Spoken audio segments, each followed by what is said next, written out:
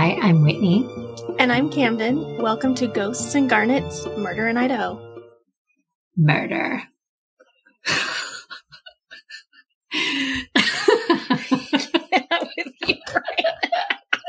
Welcome to our first podcast. Don't know what we're doing, but we're going to give it one hell of a shot. Very short intro with us so we can get to the good stuff. We are both lifelong Idahoans, and we both love spooky, scary, murdery stuff. And we decided that we were going to research some things in Idaho. We actually weren't sure when we started if there would be enough weird shit in Idaho for us to do a whole podcast about it. Shit, is there a lot of stuff in Idaho?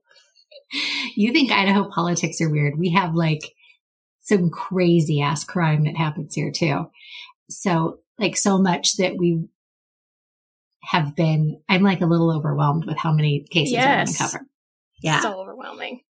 Yeah, but we're very excited and we hope you guys enjoy. All of our stories are going to be things that happened in Idaho. Some will be spooky, ghosty. Some will be murdery. Some will be capers, crimes and gross gone. Politicians.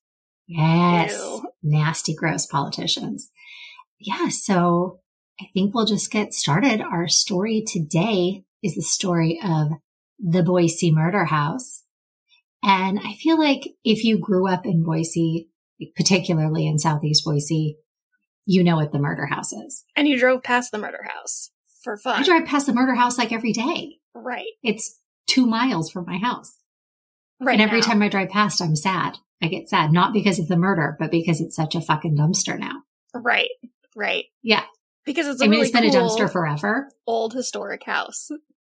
Yes. Yes. It was built in like 1910. You can tell at one point it was like a beautiful, like very grand. It has, balcony and pillars and grounds.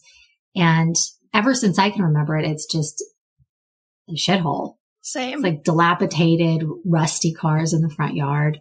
Right, right. We'd drive by on a Friday or Saturday night to scare ourselves for a moment. Oh, yeah. Well, and I've been waiting to ask you this. I don't know if this is a real memory or if I have dreamed it or confused it with something else. But did we go to a party at the murder house in high school? No. You did make that up for sure.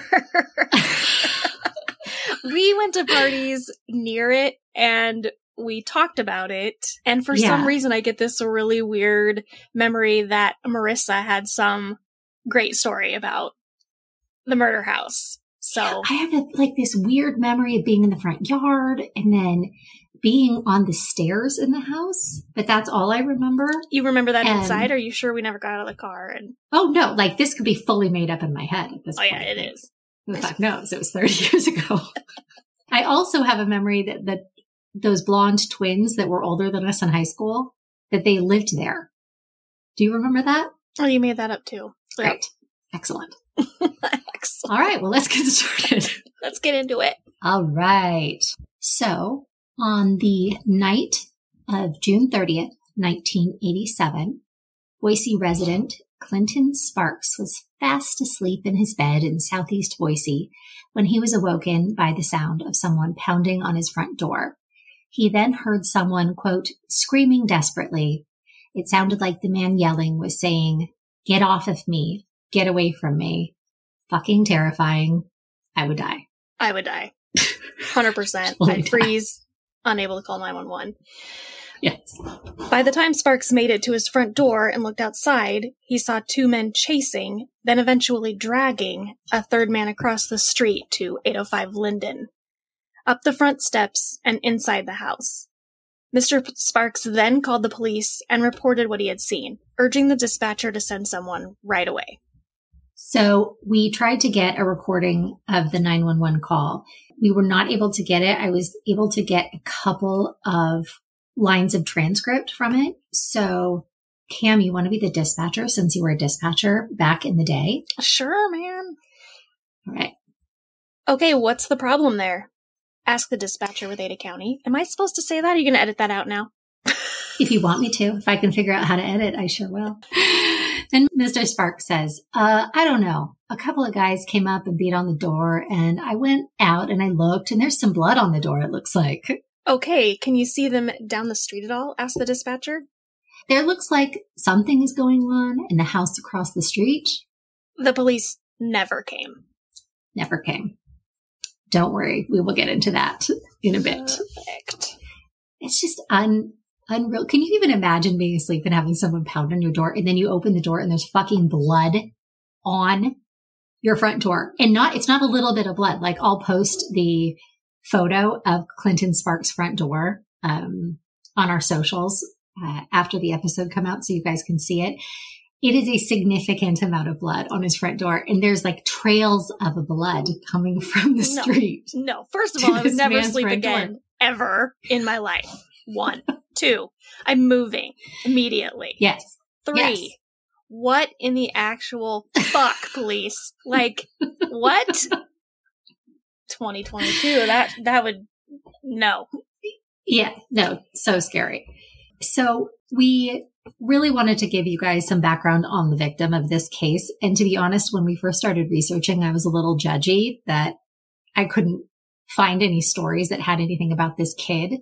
The only thing that any article said was that he was chopped up and like nothing else. And I did look, as I feel like both of us are sort of verified internet stalkers, you know? Oh, yeah. And we can find some shit. And I even joined a Mormon family tree site because they teased that they had this guy's obituary. They did not have it. And now I'm on some kind of master list and I'm getting emails. So I really went after it. Might as well just sign up. There wasn't even an obituary for this guy. There was just a very short death notice. And the only photo I could find was one of those like old school newspapery drawings that the newspapers did in the 80s. And I'll post that on our socials as well. But there was nothing about the victim except for sort of bare minimum. So sad. So we will tell you what we did find. So the victim's name was Preston Adam Murr, and he was born on September 18th, 1965 in Santa Clara, California, to Father Adam and Mother Carol. Now, from what I could gather, he had at least one sister, maybe two, and maybe a brother. It's all very unclear in the reporting. There's a witness that mentioned something about his brother, but it's the only time that I ever found it. So I know for sure he has a sister. At some point, the family moved to Boise, and up until about a month before his death, he was working at the Fireball factory, which who the fuck knew Idaho had a Fireball factory? We're talking cinnamon whiskey here? Cinnamon whiskey Fireball, I'm assuming. That's the only kind of Fireball I know. Same, that's crazy. There was a factory and he worked there. Yeah, and he was listed just as a laborer, and that's really all I could find. Also, he was living with his sister and his sister's kids at the time of his death in an apartment in Boise. The sister was out of town visiting her husband with her kids, who was working in Washington. And that's what we know about this kid's life up until the night of his death. So Preston Murr attended a funeral in Boise on June 29th, 1987. Murr and a small group of funeral participants got shit-faced and belligerent. Fireball. A fight broke out between Murr and two others. Police came, and Murr and the other two were cited for disorderly conduct. So an insight into what would happen this night. Later that night, Murr he was raring for a fight. Later that night, Murr called the police from his sister's apartment and reported that someone had called and threatened to kill him. At this point, Murr called Daniel Rogers. Daniel Rogers was his drug dealer and convicted murderer out of California, and they had only known each other for a couple of months. Rogers and his friend Darren Cox agreed to meet Murr at a Circle K and help him find out who had threatened him. They pulled into the parking lot, and Murr on the payphone and was holding a bat. He was? He was holding a bat. Ah. They all got into the car and drove to Murr's sister's apartment, where they talked about the threatening telephone call and the whereabouts of guns that had been stolen from Rogers. Now, remember the guns because they will come up again later on in the story. Then they drove around Boise, trying to locate the apartment and the people Murr said had stolen Rogers' guns. They didn't find anything. They then returned to 805 Linden Street. Can you imagine these 3 drunk idiots driving around looking for some random apartment with guns in it? Well, especially in 1987. We have no cell phones. It's like getting out their map from the back seat pocket. Yeah. You know, and with their bottle of Fireball. Yes. This drunk kid with a bat, he's like, yeah, I know where your guns are. Using their rotary phones. Tracking them down. Also, in this story, a couple of times during the trial, this kid, Preston, is called Pete. It's only a couple of times when you hear that. They do mean the victim, Preston. We're going to call him Preston because that was his name. And only murderers are calling him Pete. So, according to later testimony, an argument broke out in the basement and Murr was shot in the shoulder with a .357 Magnum. Then he somehow managed to escape the house. Now they're in the basement. He runs up the stairs outside. He's running across the street to Mr. Sparks' house, bangs on the door before being dragged back to the basement by Rogers and Cox, where he was then shot in the back of the head. He died on June 30th, 1987, at the age of 21, which brings us back to the beginning of our story when Mr. Sparks was calling the police, who never fucking showed up. So poor Mr. Sparks, he's still waiting for the cops to come. He looked out his window again, and he noticed 2 people moving around the porch and yard across the street. Then he saw one of them hosing the front porch down in the middle of the night. So wild. Again, not sleeping. And could you imagine? 2 a.m, hosing the front porch off. It's fine. It's fine. Go back to bed. Then, this is the scariest fucking thing. One of the people then approaches his house with a flashlight Mr. and appeared to be looking for something. Mr. Sparks' house. Somebody is hosing some blood off, and then they're coming to his yard, walking towards his door with a flashlight, looking for something. What are you looking for, sir? No, you're looking to murder another fucking person. No, thank you. Terrifying. No, thank you. Mr. Sparks waits for a while for the cops to show up, thinking, I mentioned blood. They're probably going to come, right? They didn't. And he got sleepy, and he went to bed. He went to bed. That's no judgment, Mr. Sparks. It's a rough, you've had a rough night. Like, fully get it. I would never sleep again. No, if his wife had been the one that woke up, now let's be serious, the cops would have fucking been there. This kid may not have gotten dragged back. I mean, I don't even know.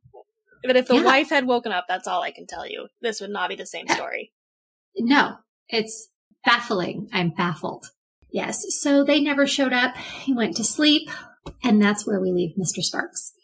And we'll come back to the police's fuck up in a bit. Oh, yeah. Yeah. So, while Mr. Sparks was getting some rest, some sleepy time, some Z's, if you will. He was very tired. Rogers and Cox had been very busy just chopping Preston Murr's body into 13 pieces with an axe and knives in the basement of Rogers' home and throwing the pieces into garbage bags. Now, this 13 pieces business, it was everywhere. Every single article said, chopped him into 13 pieces, chopped him into 13 pieces. It's a very specific number. And 13. I was going through my head thinking, where would you chop someone off? Body-wise. 13, like 13. Head. And it comes up a little later that there's some like random fingers. And I'm thinking, that would be more than 13. Anyway, we'll get to it. Sorry. Off track. Back to the chopping up of the body. The bags of garbage were then put into the trunk of a brown Grand Prix belonging to Rogers' wife. During the early morning hours of June 30th, Rogers and Cox drove to an area near Weiser, Idaho, on the Idaho-Oregon border. Most of the body parts were thrown into the Brownlee Reservoir. They took his head to a bluff approximately 100 yards above the water, and left it in some sagebrush. The plastic bags, bloody gloves, and other clothing were discarded in a dumpster behind a convenience store in Meridian, Idaho. Why'd they put the head on a bluff? The fucking idiots. You drive 2 fucking hours in the middle of the night to get rid of a body that you have just chopped up with an axe, and then you put the head out in the just where someone can just wander along and find it in some sagebrush. Fireball.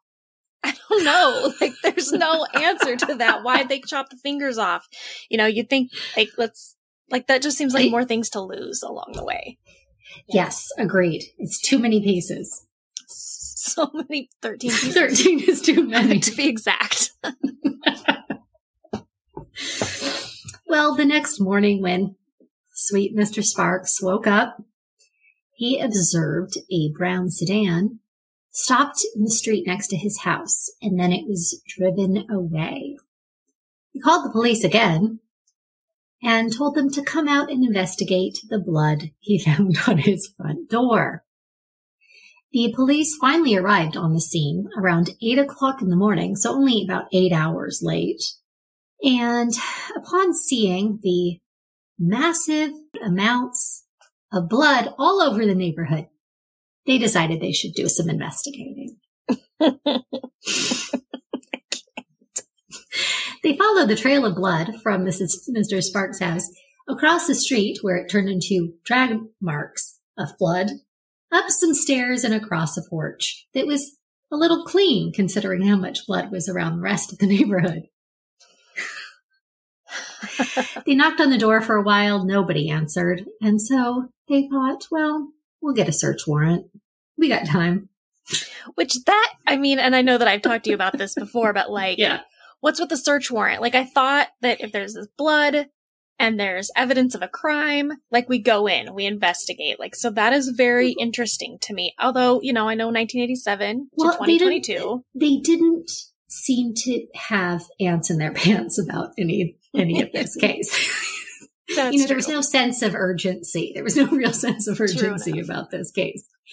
I don't know if they just wanted to cover their asses or if they realized at that point that they had really fucked up. I don't know for sure.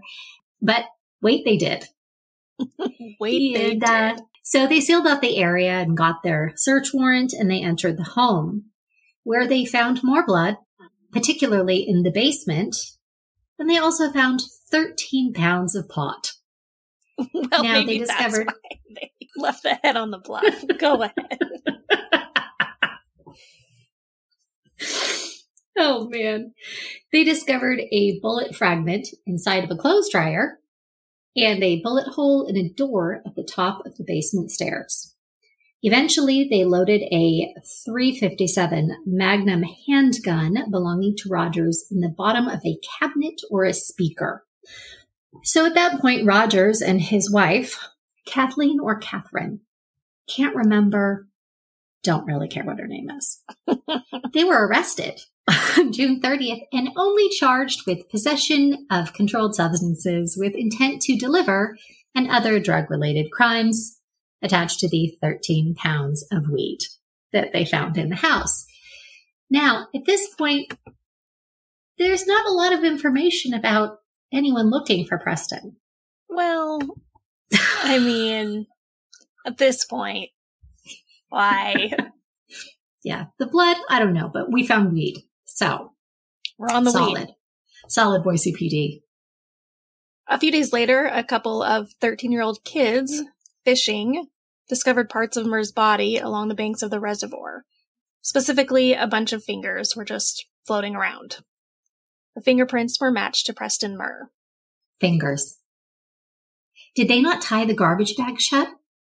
100% no. Doubt it.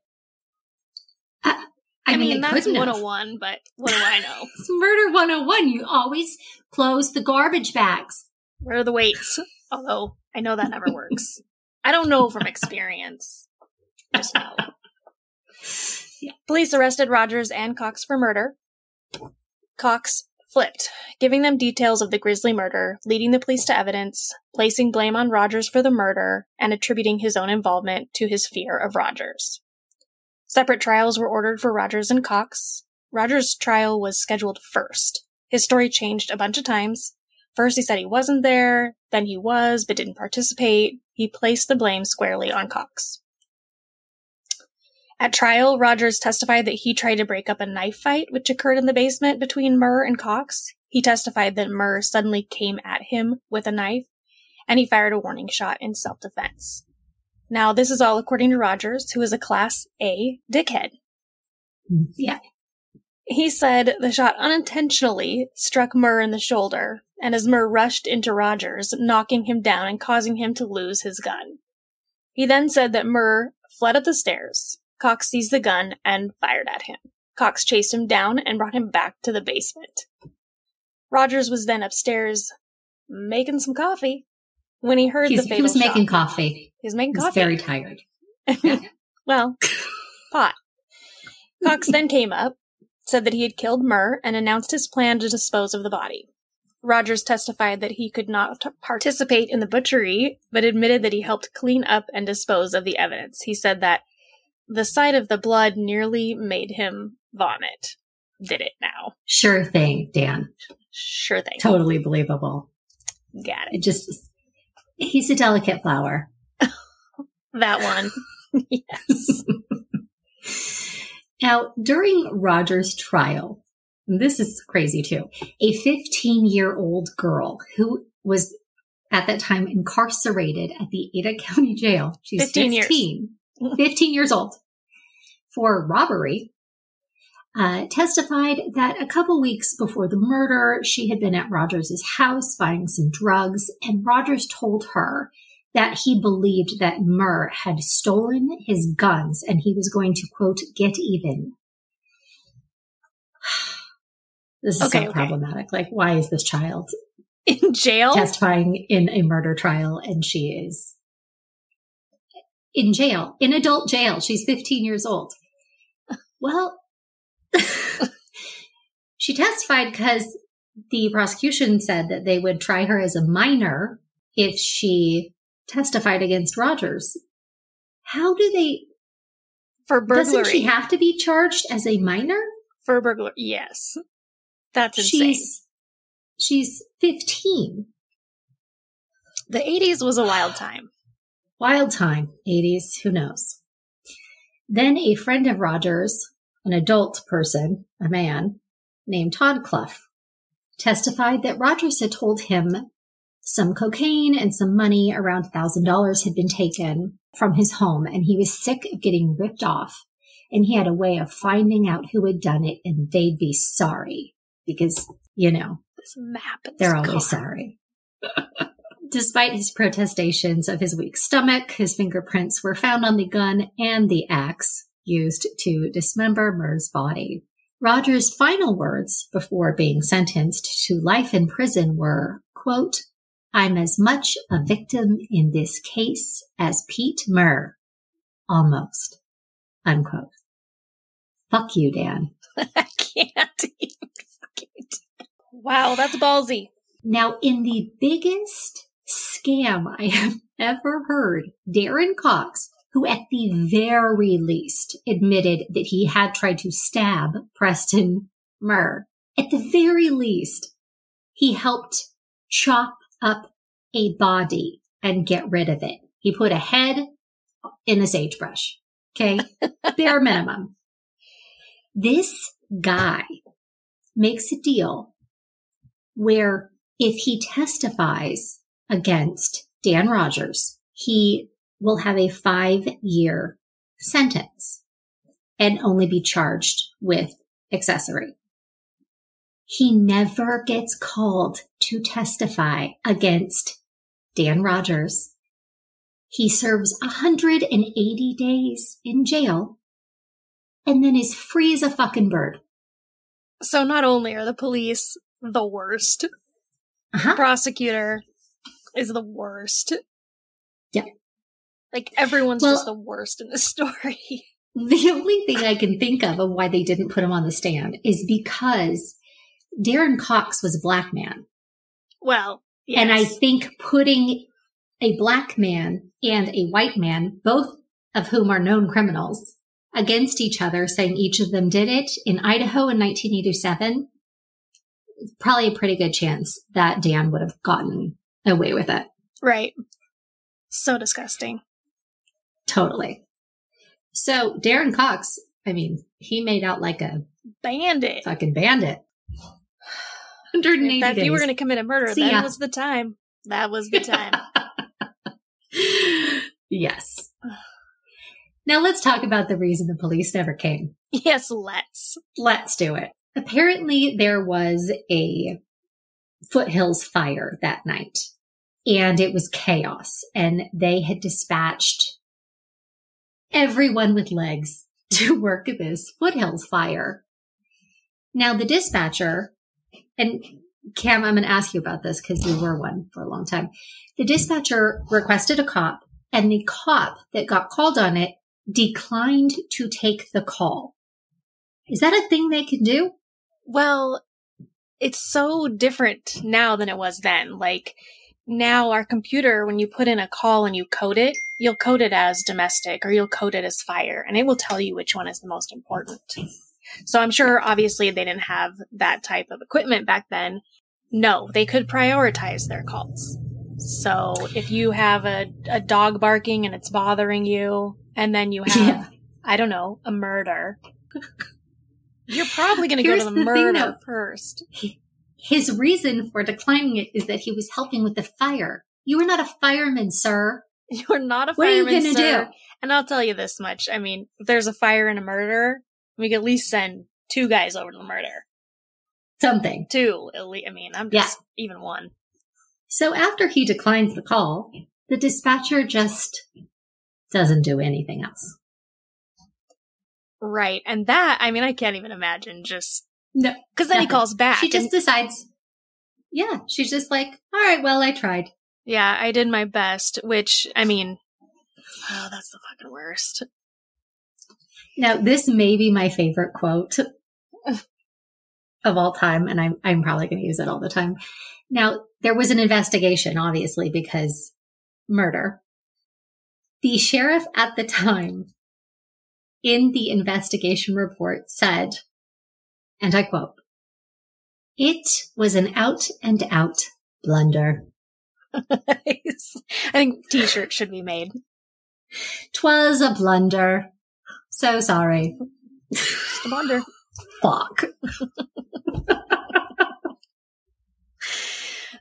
Oh, God. You know, it was a blunder, sir. I think the thing that is so frustrating is that if someone would have gone, there is no guarantee that Preston Murr still would have been alive by the time that they got there. Right. But if someone would have gone, they would have seen all the fucking blood all over the neighborhood. And they would have gone into the house, and Cox and Rogers would not have had time to chop this kid into 13 pieces, put him into garbage bags, put him in the back of a shitty Grand Prix, drive him to the Oregon border, dump him in a lake with untied garbage bags like fucking idiots, and traumatize 2 kids that are fishing when they find fucking fingers floating in a lake. Exactly. Yeah, it's just... I mean, if nothing else, that could have been avoided. Right. Yeah, it's disturbing. I can't even wrap my brain around not responding. What a fucking blunder. What a blunder. Now, the good thing about this case and why we chose to do this one first is because it has a murder and it's got some spooky shit too. Any place that has a basement, I feel like, is going to have some spooky shit. Oh, yeah, for sure. Especially those old houses. Yep. Basements are terrifying. Yeah, so we are going to talk about some hauntings. So it looks like the house last sold in April of 1988. Which was like 5 months after the murder. Right. No, almost a year after the murder. Yeah. Yeah. The current owner is the brother of Daniel Rogers' wife. Which, weird. Yep. Like, no thanks. Nope. Yeah. I'm noping right out. Nope. It has been a rental forever. And they were renting out to college kids. Mostly. Yeah. Yes, mostly college kids.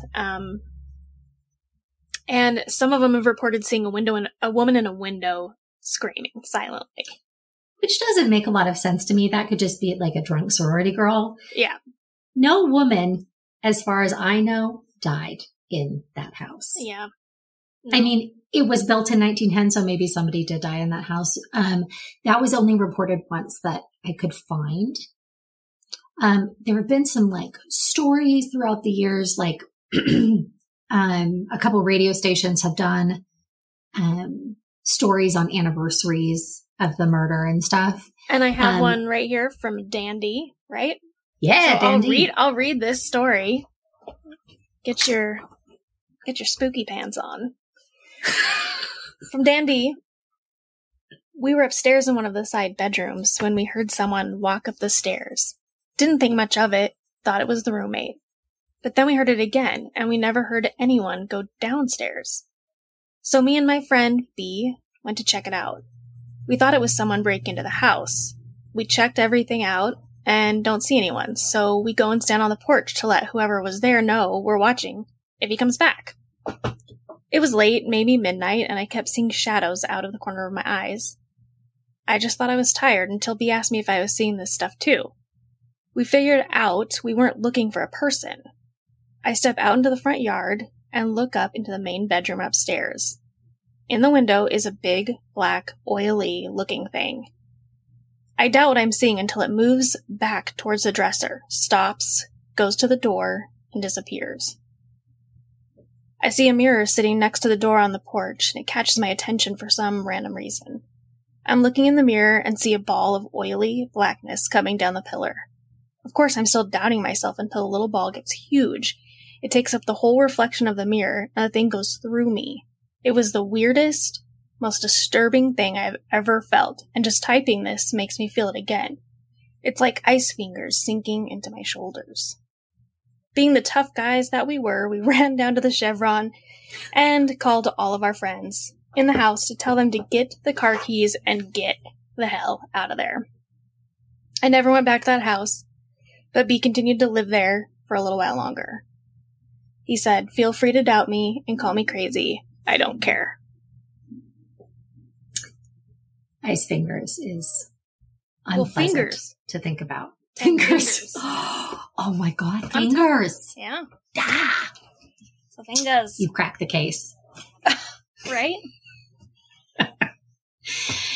Yeah, it's hard with this one because there are a lot of people like in that same Light 107.9 FM story that they did with Dan D. They interviewed some other people that lived in the house. And, Right.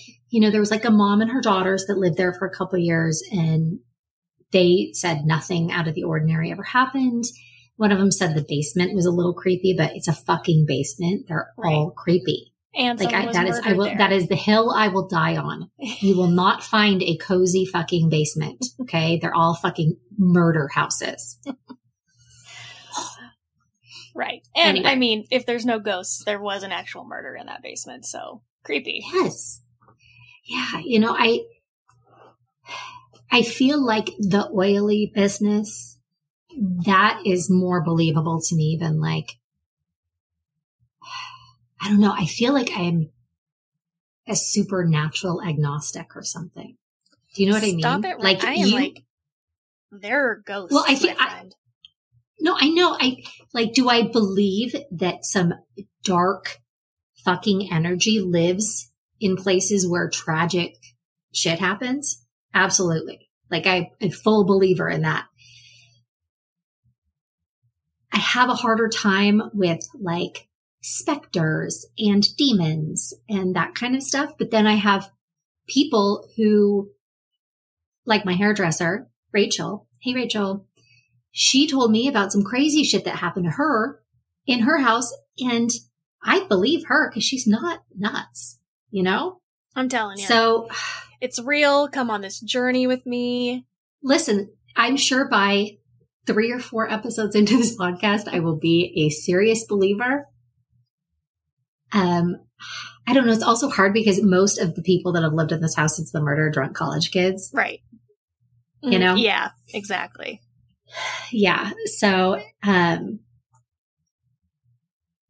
Yeah, I think that's probably like the most believable to me is like the dark energy. I agree. There's ice fingers. And ice fingers, which makes so much sense. So, yeah.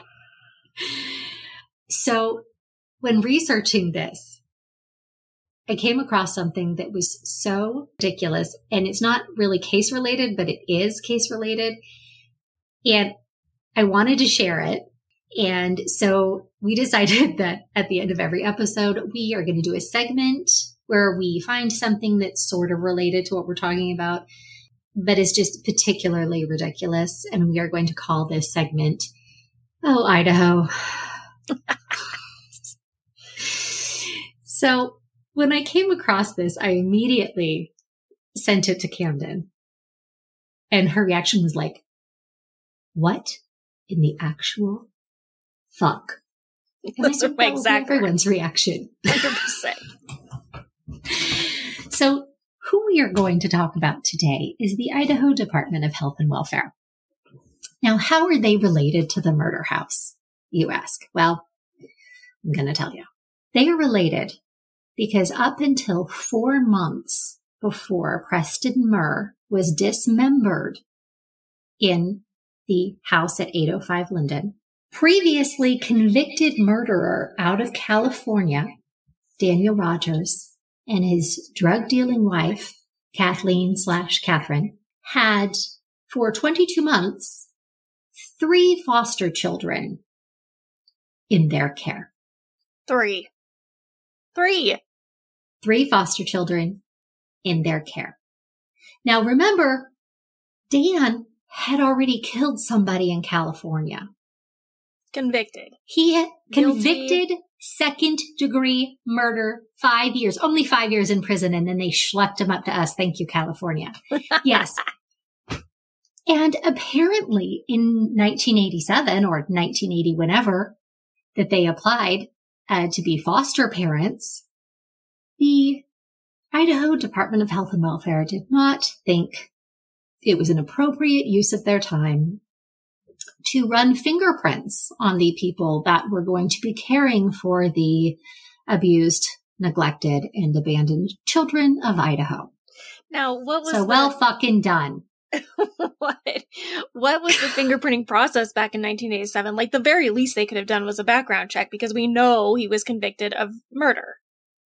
Right. And when I was researching it, because I was like, this is an out and out blunder. Another blunder. When I was researching this, it looks like the Department of Health and Welfare sort of blamed the feds, and the feds were like, no, fuck off. It was in our records. You guys just didn't dive deep enough. Luckily, because of this case, the procedure and the laws regarding becoming a foster parent in Idaho did change because of this. So now, if you've murdered someone, you probably aren't going to get to foster. It's a real shame. Oh, Idaho. Oh, Idaho. Oh. So that is the story of the Boise Murder House. We hope you enjoyed hanging out with us. It was like the most fun. It was so fun. Well, if you did enjoy it, or even if you didn't, please like and subscribe. It would mean the world if we could just talk shit and hang out with you guys. Dream life. Yeah. You can follow us on Instagram at Ghosts and Garnets Podcast. And we are on Facebook at Ghosts and Garnet Murder in Idaho. And we will be posting photos to go along with every case as they come out. We are going to shoot for new episodes every other Thursday. And if you guys love it and want more, we will give you more. Thank you for listening, and we'll see you next time. Yay. Thanks, guys. Bye.